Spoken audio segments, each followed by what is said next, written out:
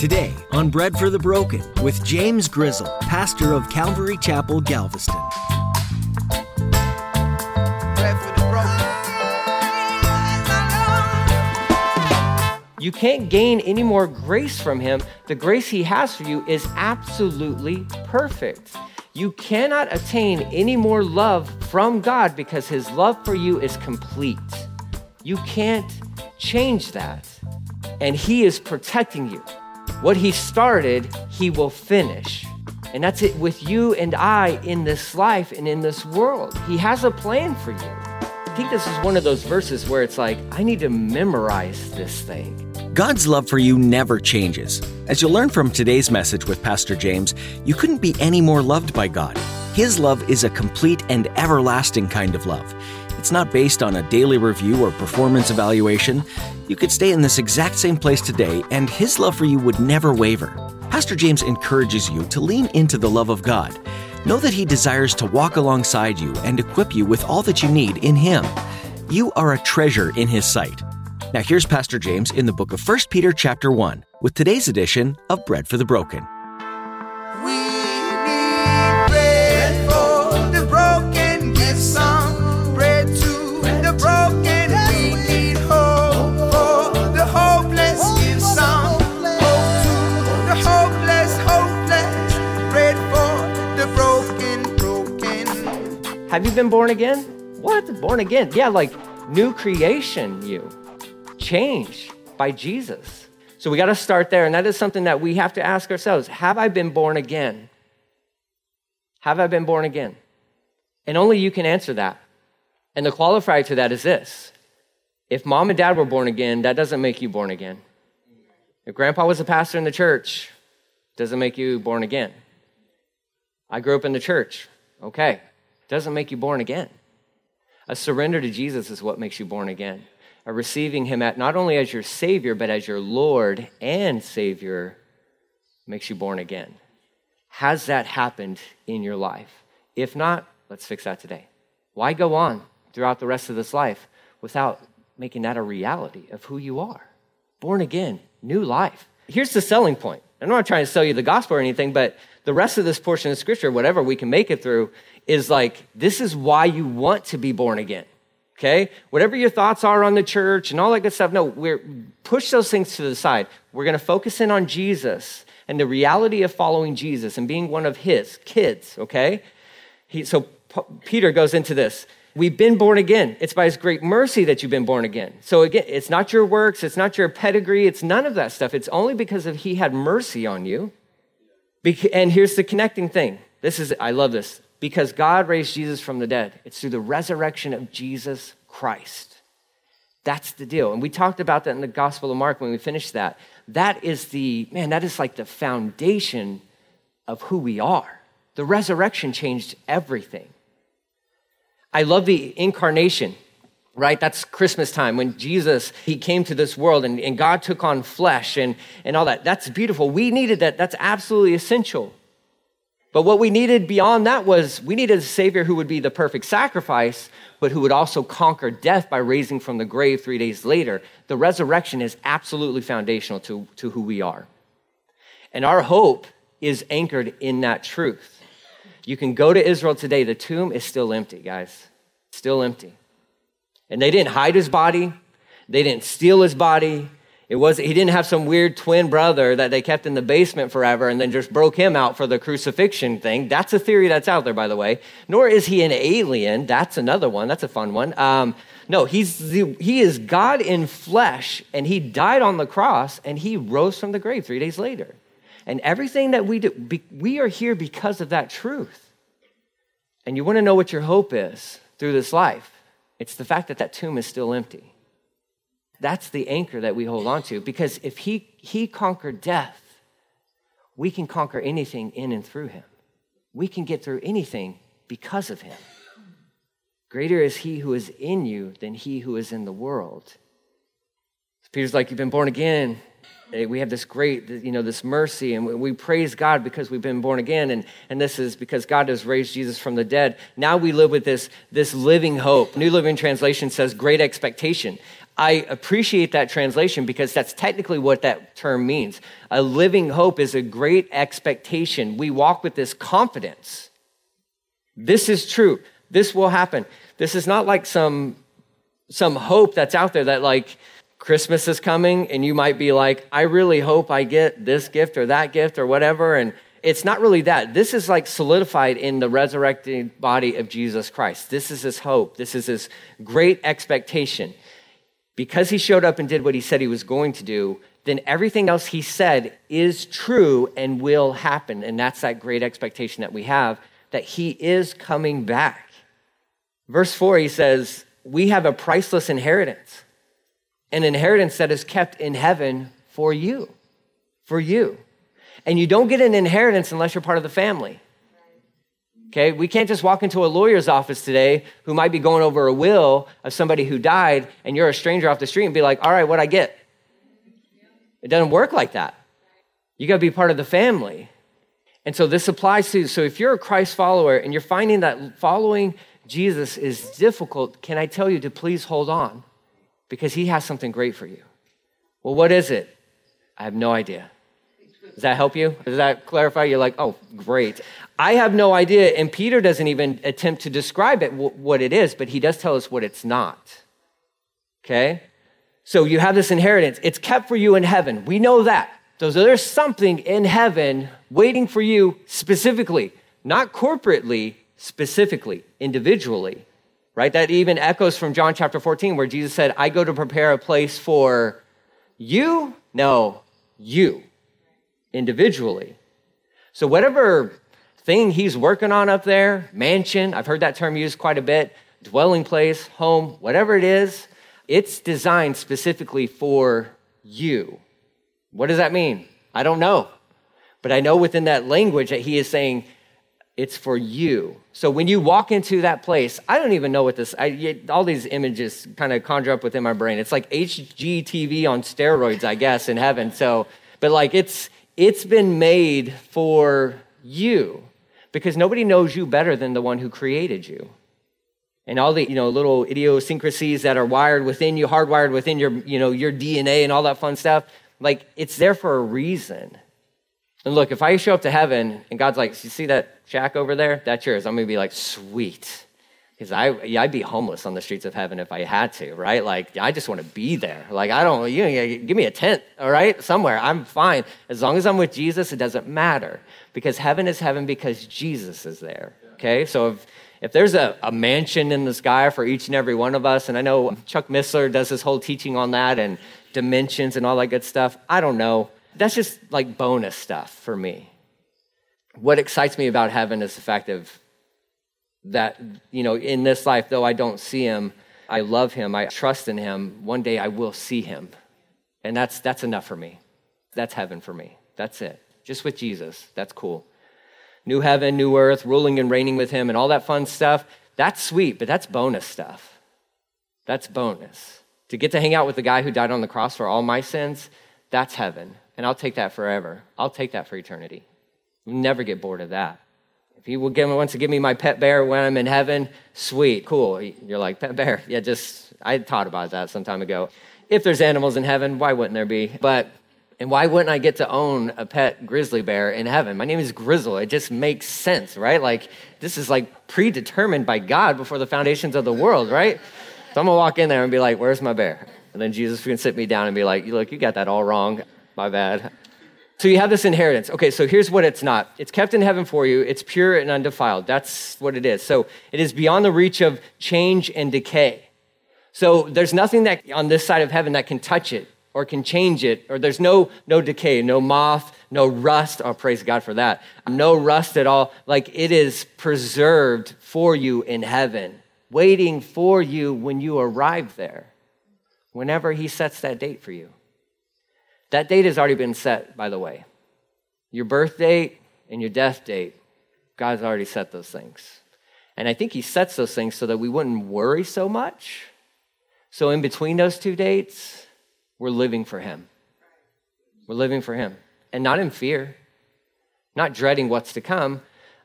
And yeah, it's understandable the fear of death. Nobody wants to die, I don't think. If you do, then that's counseling stuff, right? Like, I'm not looking forward to that, but I do know every single human being has a start date and an end date. And it's the stuff in between. It's like, okay, so what are we doing in between those two dates?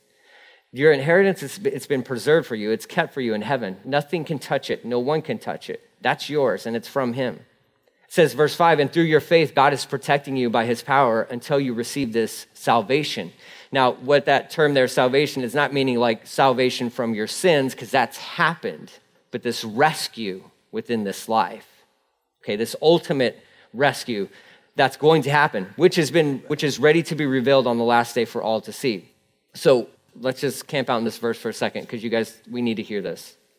Through your faith, your confident hope and trust in him and what he has done. And remember, your faith is anchored. It is Jesus, Hebrews 6:19.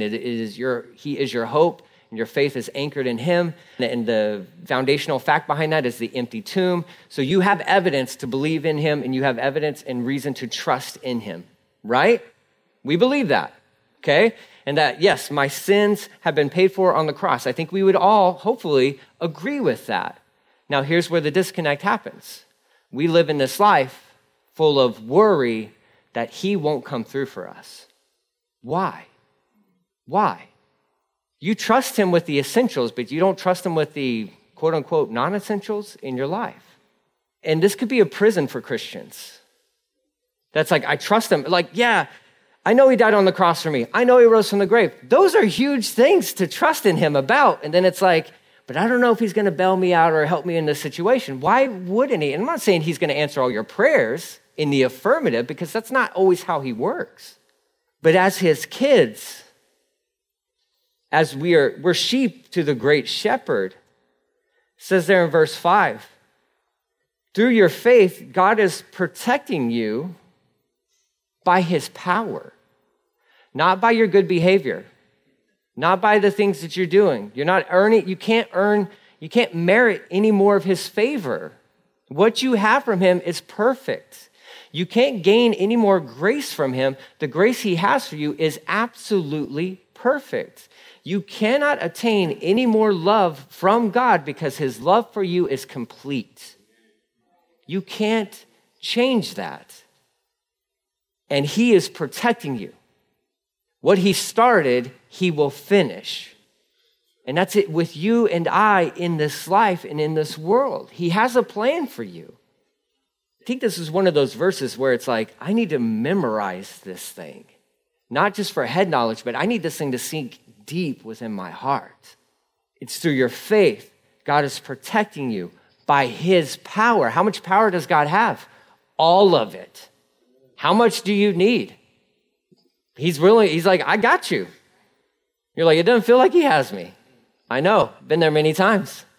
I will walk through that valley many more times in this life. I'm letting you know. I know what that feels like. I've been there, done that. Bought the t-shirt, started the company and all that good stuff, right? Like I've gone through those valleys. I know I will walk through those valleys throughout the rest of my life where it feels like, God, where's this rescue? Where are you at? Why can't I hear from you? But I know in my heart of hearts, because of past trials and tribulations, and I can look back on those things and know he was with me every step of the way. Every step of the way. You know that beautiful little, I don't know if it's a poem or not, but the footprints in the sand thing, right? When the realization at the end of that thing was like, those weren't my feet print within the sands. That was his, and he was carrying me the whole time. And it's a beautiful realization when I look back at the different challenges and trials and things that I've gone through personally, my family's gone through, where we can look back and be like, no, those weren't my footprints. He was carrying me through that thing. And I didn't even realize it. But he's got power. It's by his power until you receive this rescue, this salvation, which he says, which is ready to be revealed on the last day for all to see. So it's ready to go. It's ready to go. This salvation, this rescue for his kids, rescue from the wrath of God.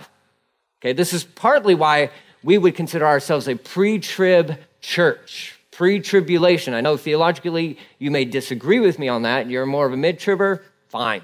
We can still be friends. Okay?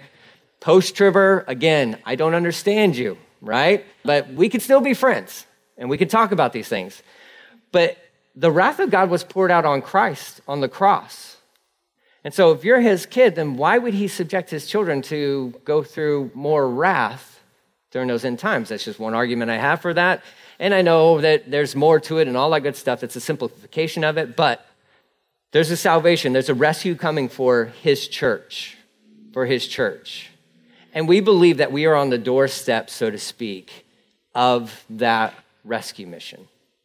All signs within our world are just quickly pointing to the fact that, he's coming back pretty soon. Again, I don't watch the news a lot, but it seems like every time I turn on the news, there's always something that catches my eye within these articles of like, so now this country and this country are working together against this country. Oh, interesting how that all kind of works out geographically. So then it makes a way for these northern countries to kind of invade Israel, which is what the Bible says will happen at the end times. All that's happening right now as we talk. I don't think it's a coincidence at all. He is a brilliant chess player, and he's moving these pieces around. We're down here playing checkers, and God's playing chess, right? He's like, well, you guys don't get it. He's like, I'm moving this stuff around, and everything is falling into place just like he said it was going to. And if anything, that shouldn't make us fearful. That should encourage us. Number one, that the Bibles that we hold fast to are true, and they're real, and you should read this thing as often as possible. Let's dig into this thing, study this thing, enjoy the Word of God, but then also to be excited for what's to come. And then I know the caveat, but he can come back, but can he come back after this event in my life, right? Like, I get it. I lived there, right? We all were there, I think, at some point in time. When I was 19 years old and I got saved, and then people started talking about the rapture, I'm like, whoa, no rapture. No. I haven't even gotten a chance to get married yet. So that's no. God, we just met, but I need you to hold off on that thing, right? Like, please, and then 21 years later, and now my kids are praying the same thing. Like, no, Jesus, please. No, not yet. Like, I get it. We want to experience these things, and that's a great thing. How beautiful is that? That's a testimony to the gift and the graciousness of God, that he allows us to experience these wonderful things in this life. But I do know this. If you miss out on anything this side of heaven, and you are in heaven, you have no regrets. This place is pretty cool, but, right, that doesn't exist in the terminology or the conversations within heaven, okay? It's like, this place is amazing. And can you believe that even the best that this world had to offer pales in comparison to the least that heaven has to offer? So this day that's quickly approaching, it should excite us. It also should be that thing that motivates us to share our faith with people. And we have this message, this great thing of like born again, made new, made brand new. Who doesn't want a fresh start? Who wouldn't love a do-over, right? Who wouldn't want a new beginning, Because maybe your life up until this point has just been nothing but train wrecks. And with Jesus, he says, we can start over. We can start new. Those past mistakes and sinful decisions, those things, they don't have to define you. You're not defined by those past mistakes. We can make you brand new. And then what defines me? I define you, is what Jesus would say. You're covered in my blood. You have been made holy. You've been made righteous. I define you. You're a child of mine. That's a beautiful message, a remedy of hope for a world that is without hope. And again, to go back to that definition of this great mercy, it's unmerited favor towards sinners like us in their hopeless condition. And the beauty of how God works is he's placed us here for this moment in time to be ambassadors, to represent him and say, hey, I know hope. Hope is real. Hope lives in me. His name is Jesus. His name is Jesus. What a beautiful message to share with our world that we do love. We do love. Why? Because he loves them. Because God loves them. John 3:16, for God so loved the world, he sent his only begotten Son. Whosoever should believe on him should not die or perish, but be what? But be saved. This is what we have to offer to this world, and it's exactly what they need. It's exactly what they need. It's what the world should be seeing more and more of from the church. I don't get it, I don't understand, but these people seem to love me. That should be the sentiment of the world. Now, I'll tell you right now, the world does not think that way of the church at all, okay? But we can change that. Just because they have a perception of us doesn't mean that that's reality. And it should never be the reality of Calvary Galveston. We love because he first loved us. And if he loved me and was willing to come to this earth and take on all my sins upon himself on the cross and raise from the grave, how could I not love other people? And how could we not meet them where they're at? And it's not accepting of this and accepting of that. I'm not talking about any of that stuff. No, it's standing for truth and for holiness. But saying, because of his great love for me, that I want to extend that great love to you. This world needs this gospel message. It desperately needs this gospel message. And I'll quote this back because we're talking about things of like, and now if you hear the term election and all that stuff, please know that that's Peter's way of kind of focusing everybody's attention back onto the Old Testament and all that good stuff. But I shared this quote last week concerning what Charles Spurgeon said. It's like, yeah, I'm sure that, God chose all the ones who are going to get saved beforehand and all that good stuff. But the problem was he never told us who they were, right? Out of like predetermined and all that good stuff. Here's the deal. You're a believer. You've been commissioned to go and proclaim this gospel message to anyone and to everyone, okay? Because salvation of the souls is his business, not ours. We're just messengers. And so we have this beautiful message of hope and that there's forgiveness of sins, that there's a new beginning that can be found in Jesus, and you can be born again into this new life, new creation, and we got to share that with people. We have to share that with them. And you can't do that with a grumpy look on your face. It doesn't communicate all that well, right? Like, yeah, you should go to church. Oh, do you go there? Yeah, okay, I'm not going to go to that one. It's not working for you. Like, to go back to the beginning, Christians should be the most joyful people on this planet. And not because everything's going right for us, because, look, let's be honest, it feels like everything's going wrong for us. But our hope is not conditional. Our joy is not conditional. Our rejoicing is not conditional. It is cemented in who he is and what he has done. He died, he rose again, he's coming back. Christians rejoice. Rejoice. And if you're going through difficult times, hey, it's okay to let people know that. You don't have to fake it till you make it and all that other nonsense, right? Like, no, if you're having a bad day, you're having a bad day, own it. Yeah, I'm having a bad day, right? And if you say that with your unbelief, but God, things aren't going right. But I know the Lord, through his power, can get me through this because my hope is in him. That way, and reach out to Christians, brothers and sisters in the Lord, and have them pray for you. It's okay. Christians aren't always, slappy happy and all that good stuff, right? You're not supposed to be. This life has trials and tribulations, but we have joy that should be inexpressible and that is not conditional.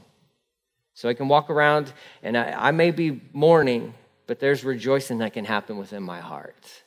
So as believers, as the church, as we're just reflecting on this, I would encourage us, we have the greatest message ever. And let's go and share it with people and be real with them. Don't put on some front or be fake or none of that nonsense.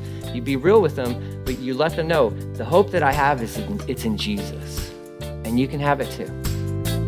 Hope to the hopeless, bread for the broken. Don't you find it interesting that some of the most inspiring stories involve the main character suffering and possibly even dying for the sake of the cause? This theme is interwoven into mankind because it's inspired by Jesus himself. He suffered unjustly at the hands of cruel and sinful men, but the story didn't end with suffering and death. Although the final chapter of this life typically ends with suffering and death, the life beyond earthly existence is something that's worth taking risks and even suffering for. Living the Christian life is risky. It involves dying to yourself and being willing to take the heat from those that don't want to hear the message. If you're just tuning into this message and would like a little more backstory to the book of 1 Peter, we encourage you to go to our website, breadforthebroken.com, and take a look at the additional messages. As you browse our website, you'll also find an easy way to donate to this ministry if God leads you to do so. Are you in the Galveston area? If so, come visit us at Calvary Galveston. Once more, you can find out all the details of service times and location at our website, breadforthebroken.com. If you're not in the area, then you can join us on our live stream. We live stream on Facebook. Just search for Calvary Galveston. Here on Bread for the Broken, our mission is to find hope and new life in Jesus. We trust that what you're hearing on this radio ministry is uplifting to your soul, reminding you that your new life starts with Jesus. Leave a marker in your Bible where we've left off and come back again for more, here on Bread for the Broken. Let me paint the picture of you